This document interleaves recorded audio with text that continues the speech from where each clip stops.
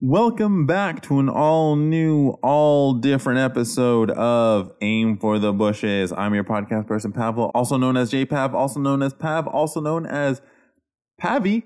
And today we're talking about South Park. Now, if you saw the title, Blame South Park, are we going to blame South Park? I don't know. You got to listen to find out. I mean, I don't even know. I haven't listened to the episode yet, so you got to give me a chance, and I'll let you know by the end. But before we get into today's topic, first, our legal disclaimer, which is simply that the opinions that are expressed by me or others who may appear on this show are simply that, our opinions. We're not saying that we have the ultimate truth or that only our viewpoints are valid. So you can agree with us, you can disagree with us. It's completely fine. So, with that out of the way, let's get into today's topic, which I said is about South Park. I guess you could say causing a generation of people to be trolls, according to one article here on the AV Club. So before I get into talking about this specific topic, before talking about South Park, let me just say, one, I generally am a fan of the show. Now, I haven't watched it in a number of years, just because I kind of like lost interest in it. To me, it became too much of the same thing. It became too repetitive. So normally when I start to lose interest in shows, it's because I feel like it's spinning its wheels. So for comedy shows, they tend to last longer. One, because they tend to be shorter, I think, than like an ongoing serial drama type show. With, I guess, a few notable exceptions, like, I guess South Park would be one of them, Family Guy, The Simpsons, It's Always Sunny in Philadelphia, although I have only seen a handful of episodes of that. But for drama shows, for me, generally the first season is the strongest season, especially for the way TV is done currently, where you have like season-long arcs, because when I was a kid, although I didn't really watch too many drama shows as a kid, I would normally watch like cartoons and like comedies and stuff. But even when I was like a teenager / young adult, I don't know how you say like your 20s. TV tended to be like mystery of the week type stuff. So I'm not saying all shows did this, but it was a common way to have stuff where something would happen. Basically, things would reset to the status quo, and then the next week, a new adventure or a new event would occur. And sometimes you'd have loose, overarching plot points that would stick around. But more recently, I guess you could say within the last 10-ish years or so, maybe 15 years, especially dramatic type of shows, would have season-long arcs and not really be, problem of the week style television. And for me, most of those shows, at least my impression is, obviously I don't know if this is the actual thought process behind it, is that they had an idea or a concept of what they wanted for their first season. And so they were able to follow that and execute that. But then when they went into like their second or third season, they didn't really know where to go with it. So it either becomes a rehash of the first season in some way, or, they do kind of continue the story, but I don't know, it's become boring to me. And so that's usually when I lose interest and I stop watching. So the same thing can happen for comedy shows for me. Like I said, for the most part, that doesn't happen as much because they tend to not last a long time, generally speaking, I would say. But, I guess, I know, it's just popped in my head right now, but in terms of drama shows, there's this good British show, because generally I'm also tend to be a fan of like British television in general, especially their comedies. And part of the reason why I like British television because it tends to be concise. It's like the opposite in terms of, I'm not sure about Canadian television, but definitely American style television, where you have like a large writer's room and episodes tend to be about like 20 to 24 seasons tend to be about 20 to 24 episodes long. That's kind of changed more recently with I think the rise of streaming services, original programming, where I think they're also making more concise tighter stories in general compared to like broadcast TV shows where they want like the whole season long, so to go from like September, October to like April, May. And so British TV tends to be written by like one or two writers for the most part. They tend to be no longer than 10 episodes in like a whole series. So you get stuff that's like really focused and like concise, and because it's written by like a couple people, they generally have a better idea, I think, of conceptualizing what they want to do compared to when you have a whole team. Not that it's impossible, but I think it's just easier to achieve that when you're like one or two person writing group. Well, obviously, if you're one person, you're not a group, but you know what I mean. And so, in Broadchurch is a good show. This is to give an example of what to do when your first season is done and then you have a second season. Because I know there's some shows, I remember like True Detective. I never watched it, but I remember when they did like the second season, a lot of complaints were that it wasn't as good as the first season because they had to because I believe they changed like all their actors and the story and their characters. I'm not sure if it's a continuation exactly, but I just remember seeing that people didn't enjoy the second season as much. But there's a British show called Broadchurch. It did get remade in the US, I think called Grosse Pointe or something. Both series star David Tennant. The American version isn't that good. It's okay. Like I said, sometimes it doesn't translate when you bring it to the US. But anyways, it basically centers around like a young boy who's gone missing, or is he found dead? I can't remember. But that's the central conceit, and it's like two detectives trying to solve what happened, like who took him or who killed him or whatever it turns out to be. And so I have an episode about this, about spoilers, about how I don't think spoilers are important. But if they are important to you, I mean, you can go listen to that episode if you want to hear my thoughts on it. But so this is your spoiler warning in case this is something you do want to watch. So you can probably skip over like the next minute or so. But in the second season, when they find the person responsible for what happened in the first season, the second season isn't like, a retread. It's not the two main characters going out to solve another mystery. So it's like the same thing again. Oh, yes, we're going to go solve another mystery over the course of the season. It is the actual trial of the person they caught in the first season to see whether or not that person is guilty or not guilty in terms of like the legal proceedings of it. So it changes, right? So that's why there was a third season, but I never ended up watching it. But that's what I really enjoyed about the show, because the second season was something completely different. Like it continued the story in a meaningful way. So it was like, okay, yes, the first season is a mystery. We have, our detectives trying to solve it. Okay, cool. Very easy to do a second season where, okay, now we do another mystery. The show was successful. The show was popular. Let's do it again. Right? We have our formula. Let's do it again. But they went a different route, and it focused on, well, what happens after? Okay, you caught the guy. Well, what happens? Because normally we don't answer that question. Normally the story ends with the person being caught or whatever it is, and then we don't see what happens beyond that. And so this kind of takes it there. This says, okay, so yes, we caught this person. Now let's put it to trial, and are we going to get a guilty verdict? Right? It's everything that we saw in that first season. Was it accurate to like obviously the central conceit here of the trial? But anyway, that's a small side tangent. But anyways, getting back to South Park here. So the reason why I'm talking about South Park, like I said, it's a show I enjoy. I tend to enjoy the earlier seasons because they dealt, I guess you could say they were more about the characters of the kids themselves. And the first couple seasons, I know you could argue that Matt Stone and Trey Parker, the creators of the show, were trying to find like their voice and exactly what it is they want to do. Because I guess that's the other thing about like the first season that you could argue, I think, about not judging a show solely on the first season, because a lot of the time it is trying to figure out what the show is. Now, obviously, when you create a series or you create a show, thought should be put into that. You should have a plan of what it is you want to say and do, but as you do stuff, and especially if it airs, you see people's reactions to stuff, and it may cause you to, change or adapt.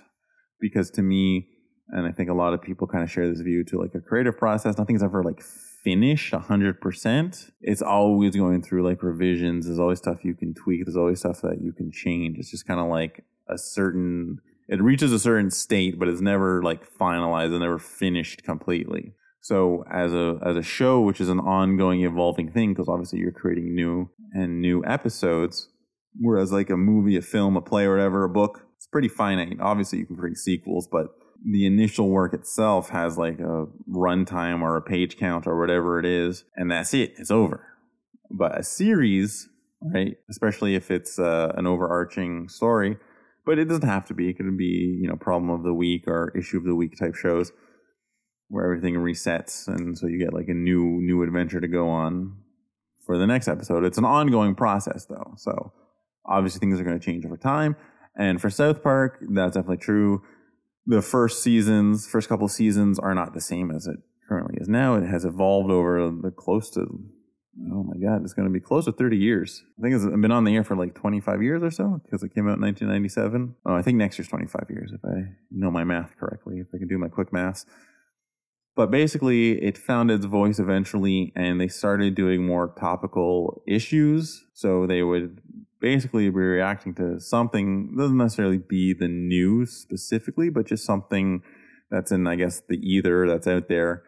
And they would react to it, like their current method of doing the show. I'm not exactly sure when they adopted this specifically, but basically they write and animate the show 1 week before its air date. So they're really reacting to things that are popular or things that are trendy for that given week before the show airs, which is an interesting way of doing things. Obviously, if you're trying to comment on something, the sooner you get something out related to it, I guess, the better. Like, I'm the opposite of that. Like, I'll release an episode of this show for something that happened like 2 years ago. But that's just me. But this also is not my full-time job. But yeah, that's what they do. And so when you have that like topical humor, like a lot of South Park episodes I've not gone back and watched. I've seen it like maybe once or twice, or I saw it as it aired. So it's hard to know some of those things that are more topical, how well they hold up, because that's the one danger, I guess, when you do things like a narrative fictional show that is influenced by something that's trendy in that moment, is that, well, if I watch this 5 years from now, will I understand what it is they're talking about? Some things won't necessarily make sense or click for you. Or if you're a younger viewer, someone who wasn't around, I don't mean me younger necessarily, like, well, I mean, yeah, okay, I do if like young in age, but also if you were not aware of the show, let's say, not of the show, sorry, if you're just not aware of whatever it is they're talking about, even though if you were around at the time, they may be talking about something that you personally was not like in your purview, so it may not make sense to you when you see it, or there may be some jokes or some plot points or some issues going on that you're like, okay, sure, I'll accept it, but I don't really understand what it is you're trying to say in a larger sense. But yeah, so that's my like relationship to the show. I haven't watched it in a number of years, but what happened was, speaking of timeliness, this happened last year. What I'm about to relay to you, the information I'm about to relay to you in like a few seconds here, is that there is, I guess you can call her an author. Her name is Dana Schwartz, or perhaps Schwartz. No, Schwartz. She's like a comedy writer, I suppose. I'm not super familiar with her work. I do have her comic that she wrote. She wrote, I think, the Deadpool annual for 2019. Was it the annual? Or it could have been an issue of Deadpool. I can't remember, but I'm pretty sure it was the annual. And so generally she's like an author, and apparently she has a podcast called Noble Blood, which maybe go check out if you want to learn about Noble Blood. But she had published a tweet kind of just criticizing South Park for spawning a generation of trolls. So I'm going to talk about this, and there's another article that also talks about South Park creating a generation of trolls from the AV Club, and I'm going to have both of these articles in the show notes, although the opinion piece by Dana Schwartz does include a link to the Washington Post. Does include a link to the AV Club article, but I'm still going to have both of them linked separately if you want to read that specific one, so you don't have to search through the Washington Post article if you don't want to. And so she posted a tweet February 13th of 2020. She posted a tweet saying that, like I said, being critical of South Park. So what she said was, obviously it's Twitter, so it's not very long, so I'll just quote it for you here. It says, "In retrospect, it seems impossible to overstate the cultural damage done by South Park, the show that portrayed earnestness as the only sin and taught that mockery is the ultimate inoculation against all criticism. Smugness is not the same as intelligence. Provocation isn't the same as bravery. The lesser of two evils aren't the same." It seems like South Park has been trying to reckon with this. I admit I haven't been watching the show in recent seasons, but I'm fascinated to see this. And she's referring to the South Park issuing an apology for Man Bear Pig, which we'll talk about in a second. But this is a tweet thread. If you're wondering, like, how is she able to get all this in a single tweet? But no, this is a thread, so I didn't make that clear at the beginning. She said, "To be clear, I don't blame the show itself as much as I do the generation of boys who internalized it into their personalities, which maybe isn't the show's fault." And then she goes on to say, "My point was that South Park seemed to teach that it was always cooler to be reactionary and contrarian, and anyone who criticizes anything is offended, and that's the real problem. Wonder if that's the message these fans absorbed." Because she started getting a lot of hate and a lot of, I guess, emails, tweets, and I don't know what else, basically being super mean to her and calling her all sorts of nasty names, a bunch of racist stuff. I'm not really going to repeat it because there's no point. It's just people said really mean things in response to just saying that South Park has put out this idea that basically caring about something is a problem, and if you care about something, you're stupid, basically, right? And so people who are offended by stuff in terms of reacting to things that are going on, that is the real problem with society. So I don't know. That's not, to me, very controversial. I don't think it is worthy of being the victim of all this like hatred over it. And when you listen to just a quick aside here in my episode about the internet, this is one of the things that I mentioned in terms of like platforms like social media and Twitter. Specifically is that, they don't allow for nuance, and they tend to have people, come at you with like hate and stuff like that. So if you want to go listen more about that, there's that episode there.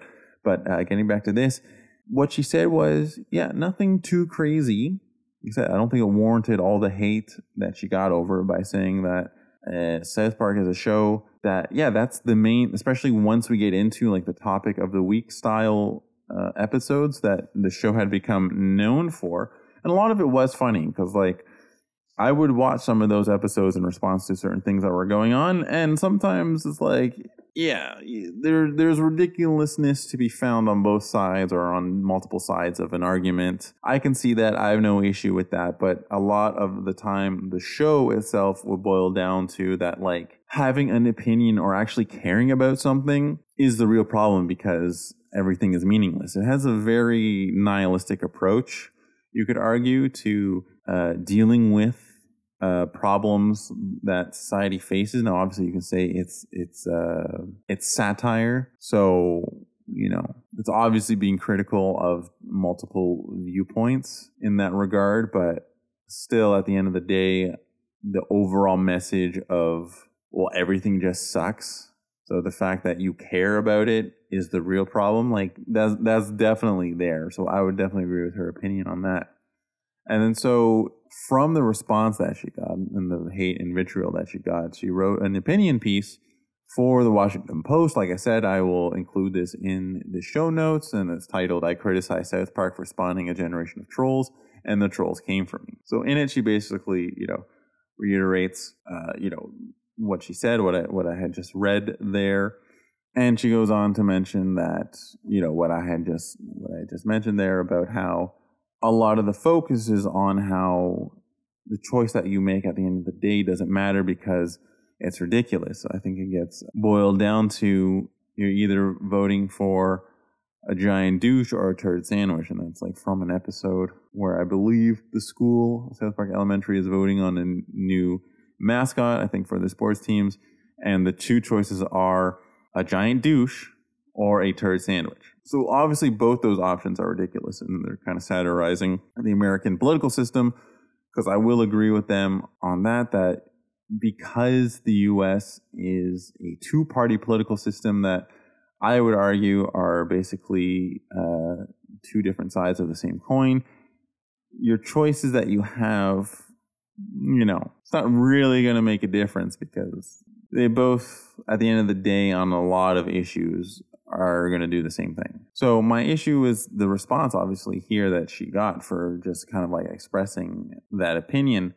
And this kind of like touches on like cancel culture, which is an increasingly annoying buzzword that is coming up. So anytime someone does something that, someone might critique, the response to that critique is, oh, you're trying to cancel me. And she states here in this article that, people had come to her complaining that she wanted to cancel South Park. And she's saying that I never, like in what I read, nowhere did she say that South Park should be canceled or that's a terrible show. No one should watch it. She's just saying that, hey, this show has contributed to this kind of general worldview for a lot of people. It's left that impression on a lot of people. Now, what I will say is that no piece of media, and I'm not saying she's arguing this, but I'm just saying in general, no piece of media to me has that huge an effect. Like, you're not going to watch something and then adopt what it says 100% or whatever. No piece of media is that influential. No piece of media can like brainwash you so easily, I suppose. Now, does media have an effect on things? Yes, obviously, I would say it does. It has an effect.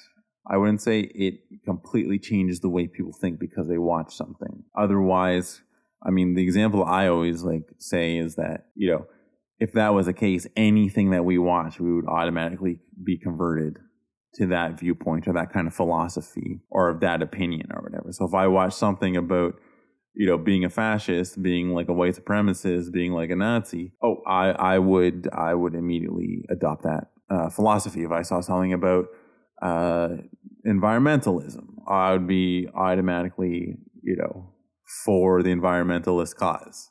If I saw something denouncing capitalism, I'd be against capitalism. If I saw something that denounced communism, I'd be against communism.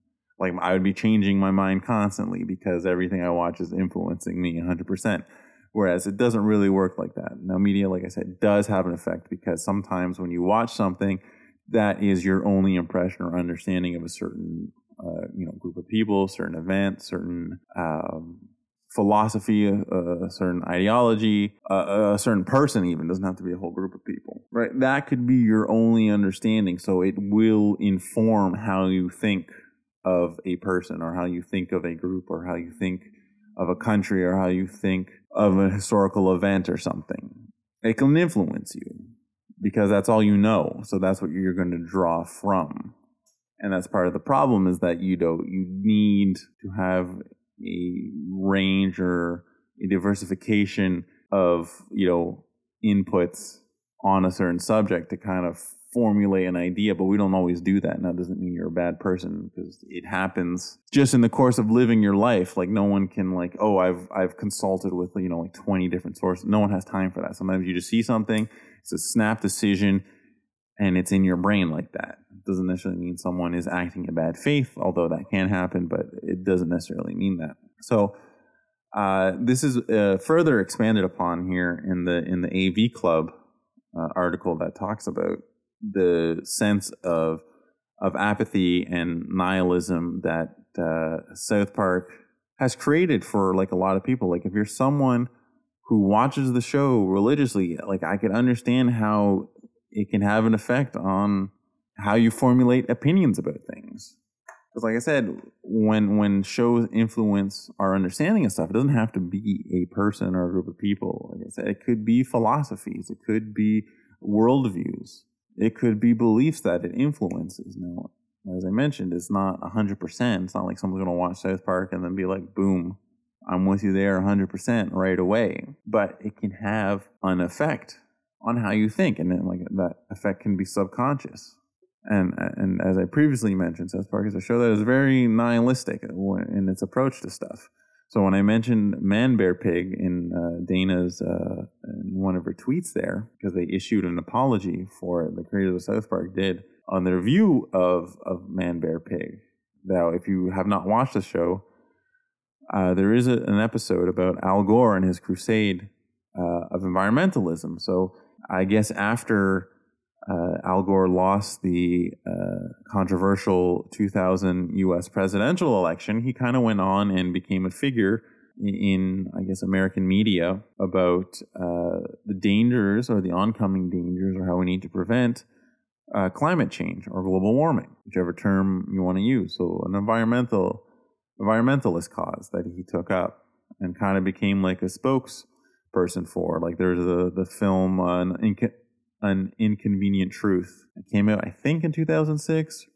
And so, he had that doc come out that talked about climate change, and then he, would give talks and appear at conferences, basically pushing this agenda of the need to actually do something about climate change before it becomes irreversible. And it's still an ongoing thing about how do we resolve this issue. Now, obviously, there's a lot of people who think climate change is dumb, it's ridiculous, it's not real, it's just like fear-mongering, or it's some way for, I don't know, companies to make money, some kind of scam.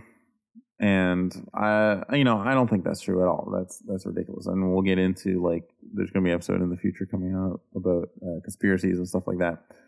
To me, that's not the case. I mean, the last couple of years now, I believe, every month has been the hottest month since we've been recording temperatures, like, across the planet. So to me, like, I know obviously there's other weather events that are signaling that there is climate change. Like earlier this year when we had that storm in Texas where everyone basically got frozen out, the power was shut off for a few days and all that stuff. That's a result of climate change, because it doesn't mean that everything is just going to be hotter. I mean, yes, overall, generally the temperature is going to increase, but because of that increase in temperature, it's going to cause weather patterns to kind of like destabilize and become more, I won't say random, but more volatile, let's say. And so you'll have this kind of like freak snowstorm in Texas, an area that doesn't really get snow, or when it does get snow, it's like a centimeter or an inch for my American listeners, which is 2.54 centimeters. So 1 centimeter is less than an inch there. Maybe it's half an inch or so of snow. And, that derails everything, obviously, because they're not used to it. They don't have winter tires. They don't have equipment to deal with even that level of snow. That's how much it can mess things up. So imagine when you get like a freak snowstorm and it knocks power out and you have people like freezing to death. Now, I don't know if people actually froze to death, but very high possibility when you have no heating and it's super cold out. So with the Man Bear Pig, basically South Park, again with its ethos of nihilism and, caring about things is stupid, because no matter what the choice is, it's going to be a dumb outcome. They made an episode satirizing Al Gore for his smugness, basically. And they had done a few episodes about that. Like there's one where people start getting electric cars, and all the people who get electric cars are really smug about themselves, that I'm doing better for the environment. And then in the episode, obviously satirizing this position, is when they would say these positive statements, they would let out a big fart and then bend over and smell it, because they are so full of themselves, so arrogant, they love the smell of their own farts. Right now, is it wrong to make fun of people who are smug about that kind of thing? No, that's not the problem. The problem isn't satirizing or making fun of people who do, because I've seen people take that position where it's yes, I've done this. And we're going to get into an episode of things or professions generally I find to be smug. So there's nothing wrong with making fun of people who, had a Prius. They focus on the Prius, specifically. But that's the general conceit. That's the shtick or that's a selling point. That's a marketing of these cars, of electric cars, no matter who the manufacturer is. The point is, yes, buy this car because you are environmentally friendly, you're being environmentally responsible, or whatever line it is they're trying to sell you on. So people would get that and they'd be like, yes, I've done my part for the earth now because I have an electric car. You are some, backwater plebeian driving an internal combustion engine. Like, you simple peasant, you don't even know you're killing our planet. Right? So there's nothing wrong with like making fun of that attitude, generally speaking. Like, that's fine, because that's a bit ridiculous. It's like, well, for me personally, I'm like, this will be an episode down the line as well, but no technology, no business is going to save us from the planet, because like the role of a business is to make money, not to do what's better for society, not to do what's better for the planet. No matter what their marketing says, I don't care what the company is. Their goal is to create profit for their shareholders. And if it involves telling you that what you are doing is good for the environment, then that's what they'll say, because that's going to be their marketing. That's going to be their niche. That's what's going to hook you in to buying into their product. And by buying, I mean literally buying into it. Like, you will put down money for it. But that's not going to be the way. Buying more stuff, creating more stuff is not going to solve the climate crisis that we currently face. If anything, we have to stop buying stuff. But anyway, that's another topic for another day. So they went on and made, an episode satirizing, making fun of Al Gore. So in this episode, Al Gore is kind of like this bumbling, he kind of talks like this, and he says, guys, I'm super serial about this. And it's kind of funny. Like, when I watched the episode, I did find it funny. I'm not someone who's like a super environmentalist person or whatever. But, in general, it's fine. You want to make fun of Al Gore.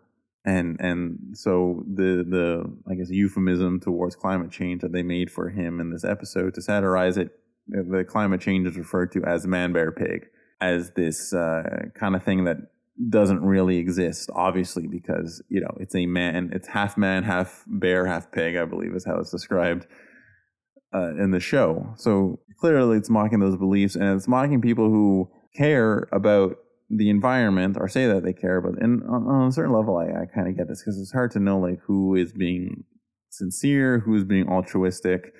And I don't know. I don't really think you can be altruistic, but at the end of the day, I don't know if that's necessary for someone. Do I need someone to be 100% altruistic to say, hey, right now what we're doing is harming the planet that we live on, and that's our only option to ever live on? Right? Like, do I need them to be 100% altruistic to say, hey, we need to change how we do things? Part of me is like, no, I guess not. Because at the end of the day, I'd rather we do or take a course of action that'll be beneficial towards the planet so that we can continue living. Because that's, for me, that's our only purpose, is to live out our life. Right? So I guess I would take a more existentialist approach compared to South Park that would take a nihilistic approach, which is basically, nihilism is like, there is no meaning in anything. Doesn't matter what you do. Whereas existentialism is, there's no inherent meaning in anything other than meaning that you give yourself. Because you could argue for a long time, there was some greater being that gave you meaning. So that's what like a lot of religions, I guess you could say, and a lot of philosophies espouse, that this thing or this activity that you do gives you meaning, or gives your life meaning. So if you devote yourself to Jesus, let's say, that gives your life meaning and purpose and stuff. But you have like the rise of existentialism. I don't know the whole history of existentialism, but I know definitely after the First World War, a lot of people became disillusioned with society at large and humanity in general, as you could imagine, from this giant world war that killed, millions of people, which was a scale like unheard of. Because yes, war existed beforehand. War was always terrible, always like traumatic. Even old school war, like in the 1800s and stuff. Like, there's this painting called Roll Call, I believe, and it was a very controversial painting in England. I forget who painted it, but it showed soldiers, like, it didn't show them in the romanticized stories that we hear, or way that we hear about soldiers, participating or coming back from war, right? War was always, even now, even today, like, this is how they sell young, impressionable people to go fight in wars. well, partially anyways. It's a noble cause. Like I said, it gives your life meaning. You're fighting for the greater good. You're fighting to protect freedoms, right? You're fighting against evil. You're fighting against bad guys. So this is a noble pursuit.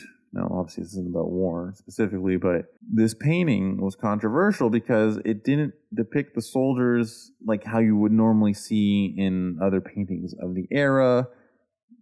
Even though they're fighting a bloody battle, let's say, and you might see some dead bodies on the floor, but generally people look good. They look courageous. They look like they want to be there. They look heroic, you could say. And this painting did not portray that. It showed the soldiers disheveled, right? Like normally when you see, paintings of war, everyone's in, tip-top shape. They're well-dressed. They're presentable, I guess you could argue, right? Again, the idea of looking heroic. But they didn't look heroic. The soldiers basically standing in a line and they look disheveled, they look bloody, they look battered, they look beaten, they look like their spirit is broken. And it was controversial because it was like, oh, you're showing the unhappy side of war. And it's no longer this heroic thing. Another example, I guess, is like Napoleon crossing the Alps. Everyone, I think, knows the famous painting of Napoleon on the horse that's kind of like on its hind legs as its front legs kick out and Napoleon's on it and he's pointing, right, as he's crossing the Alps and stuff, right? It's very majestic, right? It's very heroic. It's very noble in its presentation of Napoleon. It's very kind, you could say. It's very forgiving, you could say, right? But there's other pictures or portraits of Napoleon crossing the Alps that don't portray it in that heroic manner where, yes, I've conquered all, like, look at me, I am so great kind of viewpoint. There's other ones where it's like Napoleon crossing a horse and it's cold and snowy and he looks sad and, kind of like, I don't want to be here, right? So you had existentialism kind of like rise out from that, I guess, shock of what humanity is capable of, right? Because in the First World War, this is when we get the machine gun, and this is where you had something like the Battle of the Somme, where you just had soldiers mowed down in seconds, right? I think the British lost probably 400 to 600,000 soldiers in like a day or something because the machine gun was so powerful. This is what led to trench warfare and is why the war dragged on for so long, because there was nothing you could do against the machine gun, because as soon as you were out in an open field, boom, you're mowed down, right? So people saw that. They saw it and became disillusioned with people, with humanity. It's just like, what are we capable of as a species if we could so easily kill people, and over what? So from that's kind of like where we start seeing the rise of existentialism. I'm not saying that's where it originated from, but definitely contributed to that feeling of like, well, maybe we have no purpose on the earth. Is this our purpose, just to kill people? So existentialists kind of came out and said, there's no inherent meaning in our life but what we do with it. So basically, the meaning of life is what you give it. So what's important to you? So if I'm someone, look, I want to create pots all day, that gives my life meaning, then that's the meaning of my life. If I want to create a program that'll help people learn or something, if I just want to go out and have a family, if I just want to take care of the people around me, whatever it is, that's my meaning. So I determine my meaning. That's basically like what existentialism is. But South Park doesn't take that viewpoint. All right. So in this case of the Man-Bear Pig, right, of climate change, it's just saying it's stupid. Right? You're stupid for caring because it doesn't matter. You're just a smug asshole. You don't really care. Right? And that's always been the problem, right? So climate change hasn't been the problem. It's because people are insincere in their intentions about climate change. It's just some kind of scam. I'm just trying to look good. I don't really care, right? This is the idea of like skepticism, but not skepticism in the sense that like the validity of something based on facts or non-facts that are present or that you can observe or you can, interact with, whatever it is. It's just the skepticism that, to me, what I call like fake skeptics, which is just like, it doesn't conform to my viewpoint. So I think it's stupid. Therefore, no one else should think otherwise. And that's why I say at the beginning in our non-legal legal disclaimer, it's okay to disagree, right? I'm not saying because I don't like something that you also don't have to like that thing. Or if I think something is stupid, you don't have to think that thing is stupid, right? That's just my view on it. But I don't know, because I don't know everything in the universe, in the world, so I can't say 100%, yes, I have deemed this thing stupid, or I've deemed this thing dumb or inconsequential, or whatever it is. Now, does this mean that you can't make fun of something, or you can't have... No, of course. You can make fun of something. I think there's nothing wrong with poking fun at Al Gore, but the danger then becomes in when you say that caring itself about anything is stupid, and that you're stupid for even bothering. So I see where, like, when Dana made her point, and other people have made this point, like I said in the AV Club article, that's where it leads to like this insincere, bad faith arguing that you get. And like I said, not a single show doesn't create this. So not everyone that watches it, because I've watched South Park and I don't necessarily hold that view. That's why I'm talking about it in this episode. That like someone like Dana or other people should be able to express, maybe there were some things, or there are some things about South Park that are, kind of a problem, right? And there's nothing wrong with examining that and seeing like, oh, maybe this nihilistic viewpoint that it's always pushing in its episodes, maybe that's worth examining and looking at. She wasn't trying to get rid of the show. No one's arguing that, oh, this shouldn't be on the air because of that. No, but it's something worth looking at. You should be examining things about what messages they're sending to people, whether it's intentional or unintentional, whether it's conscious, subconscious, whatever it is. That's worth looking at. It's worth asking questions about or expressing a view over.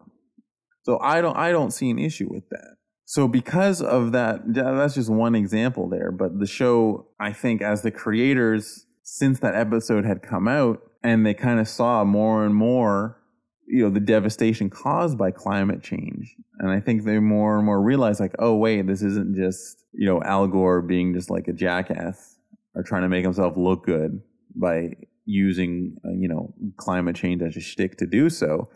They're like, oh, this is actually a serious problem.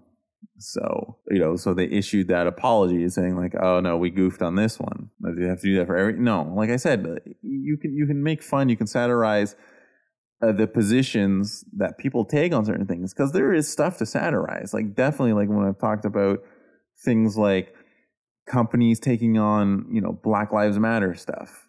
They do it in the most superficial way. That is something that definitely deserves to be satirized or made fun of. But the caring in general about the issue that some people face, the discrimination and hate that they face for who they are, like, to me, that's not worth satirizing. Now, if you have someone you can point to and say, oh, they're insincere in their actions, yes, you can make that argument. I got no issue with that. But when you turn around and say, oh, well, you care about this, so therefore you are dumb because you've cared about something. And to me, that's like where the issue lies. And that's what, like I said, you get the bad faith arguments and people who just want to argue to say like, oh, well, your position is dumb because you care. You don't really feel that way, or whatever the issue may be. Or I'm just going to argue just to argue with you, not because I have like an actual point to make. And obviously the show plays into like the pushback against like, PC culture and stuff like that in general. Because like there are elements of that definitely that are worth poking fun at. The way sometimes people will kind of like bend over backwards to create an environment where it's like, oh, I don't want to say the wrong things, so I'm going to like tiptoe around stuff, even though it's kind of like ridiculous to do so. So that's the ethos that South Park has as well, which is like to make fun of everything. Now, I have no problem with like making fun of stuff in general or pointing out how some things are ridiculous, because there's a lot of stuff that is ridiculous. There's a lot of insincerity that exists, especially like for companies, especially for things that are capitalistic in nature, because they're driven by profit. But they don't come out and just say that, right? They gotta do the whole performative dance around it so that that, we're just like you. It's the same thing in this is explored in the episodes, companies aren't your friend deal, right? Where they do this performative stuff, like Bell here in Canada, they do their Let's Talk Day to raise money for mental health issues and awareness, which on its surface is fine. I have no problem with that in that sense, but it's just something that's very surface level. So that is something that, you could definitely poke fun at the ridiculousness of that, because it's a very clean, very sanitized view of mental health issues. And it doesn't even really come close to addressing the stigma and stuff that people face surrounding mental health. Right? Bell doesn't do anything specifically to mitigate this issue. Bell isn't out there actually fighting for greater accessibility for mental health services, right? They're not enacting policy to do that. Probably not even within their own company. Like, when you look into it more, you see like the stress and anxiety and breakdowns people have because they're forced to sell stuff to people that they don't want to, but they're going to get fired otherwise. You see the same thing with Wells Fargo Bank in the US. If you haven't heard about this, they basically want to keep their numbers growing, because in capitalism, you always have to keep growing. Everything has to grow. So when you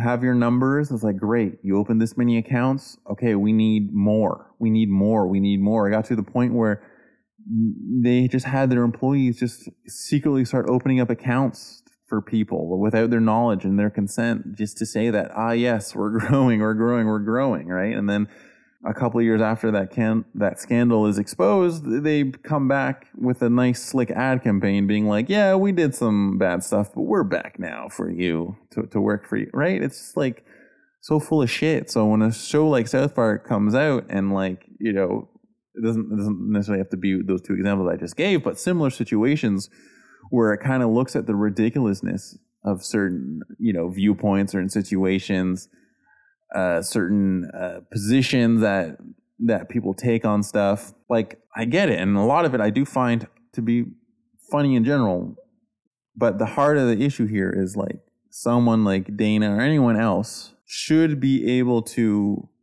talk about, like, it's not even anything radical that she said. Like, she wasn't calling for the show to be canceled. She wasn't demanding an apology from the creators of South Park. They have to own up for what they've done. They've poisoned the minds of the youth.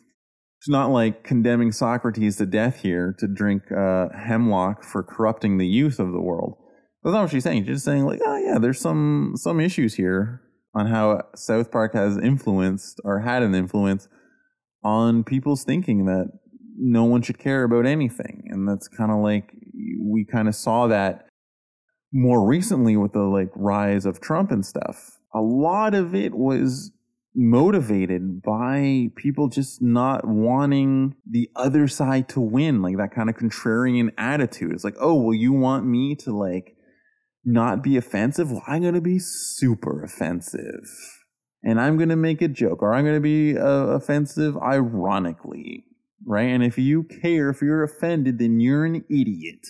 And again, it depends. What is it that you are satirizing or making fun of? That's what it always comes down to whenever people talk about, offensive jokes or anything like that. To me, anyways, I know not everyone shares this opinion, but it depends what it is you're criticizing or what it is you're making fun of in the joke. That's what's more important. So if you're making a joke and it's like, oh, this group of people are stupid, maybe it can be funny. It depends who's saying it and how it's worded. It's got to be a really good joke for that to work. But if it's something like, oh, this idea that we have for some reason that this group of people are dumb, that idea itself is stupid and worthy of mockery, then, perhaps that is a better joke. And maybe it doesn't have to be like this flawlessly executed joke, because what you're making fun of are these preconceived notions that we have that, when you think about it, is ridiculous. But like I said, if you just say, oh, this group of people is stupid, just as an example, because they're different, they look different than me, I'm like, yeah, maybe once upon a time that would be enough to get a laugh or to be considered edgy or to be considered funny because, oh no, they actually said that thing.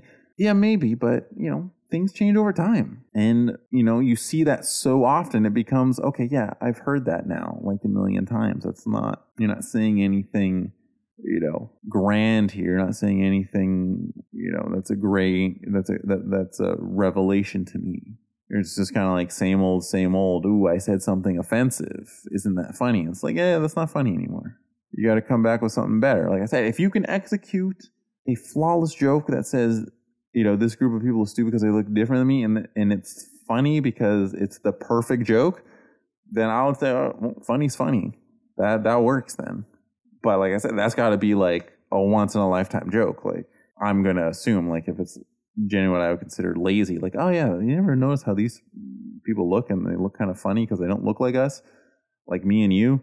And that's not really going to fly, I think, for most people. So I think we will end it there. Like I said, I will link the 2 articles in the show notes. So if you want to go and read them, they're both interesting. The AV one, I would say, is a bit more interesting because it deals with this idea more in depth. Not to say that the one that Dana wrote was bad or anything, but it's not as in depth, and she mainly talks about her experience specifically, which makes sense because she's reacting to what she experienced by just merely suggesting that there are some issues with South Park's apathetic view and how it has influenced some people. But yeah, we'll leave it there. I have been your podcast person, Pavlo, also known as JPav, also known as Pav, also known as Pavi. Don't forget to listen to the podcast from fellow podcast people to the show, Dexter and Alex. Then that is October Jones and Fish with Legs, which has been nominated for 2 Canadian Podcasting Awards. So make sure you go check them out. Probably where you found this podcast. The whole season is out now. The whole first season's out. You can find my voice in a couple of episodes. So go ahead and look out for that, should you choose. Thank you for your support. Greatly appreciated. Everyone, please stay safe. Get vaccinated. Peace.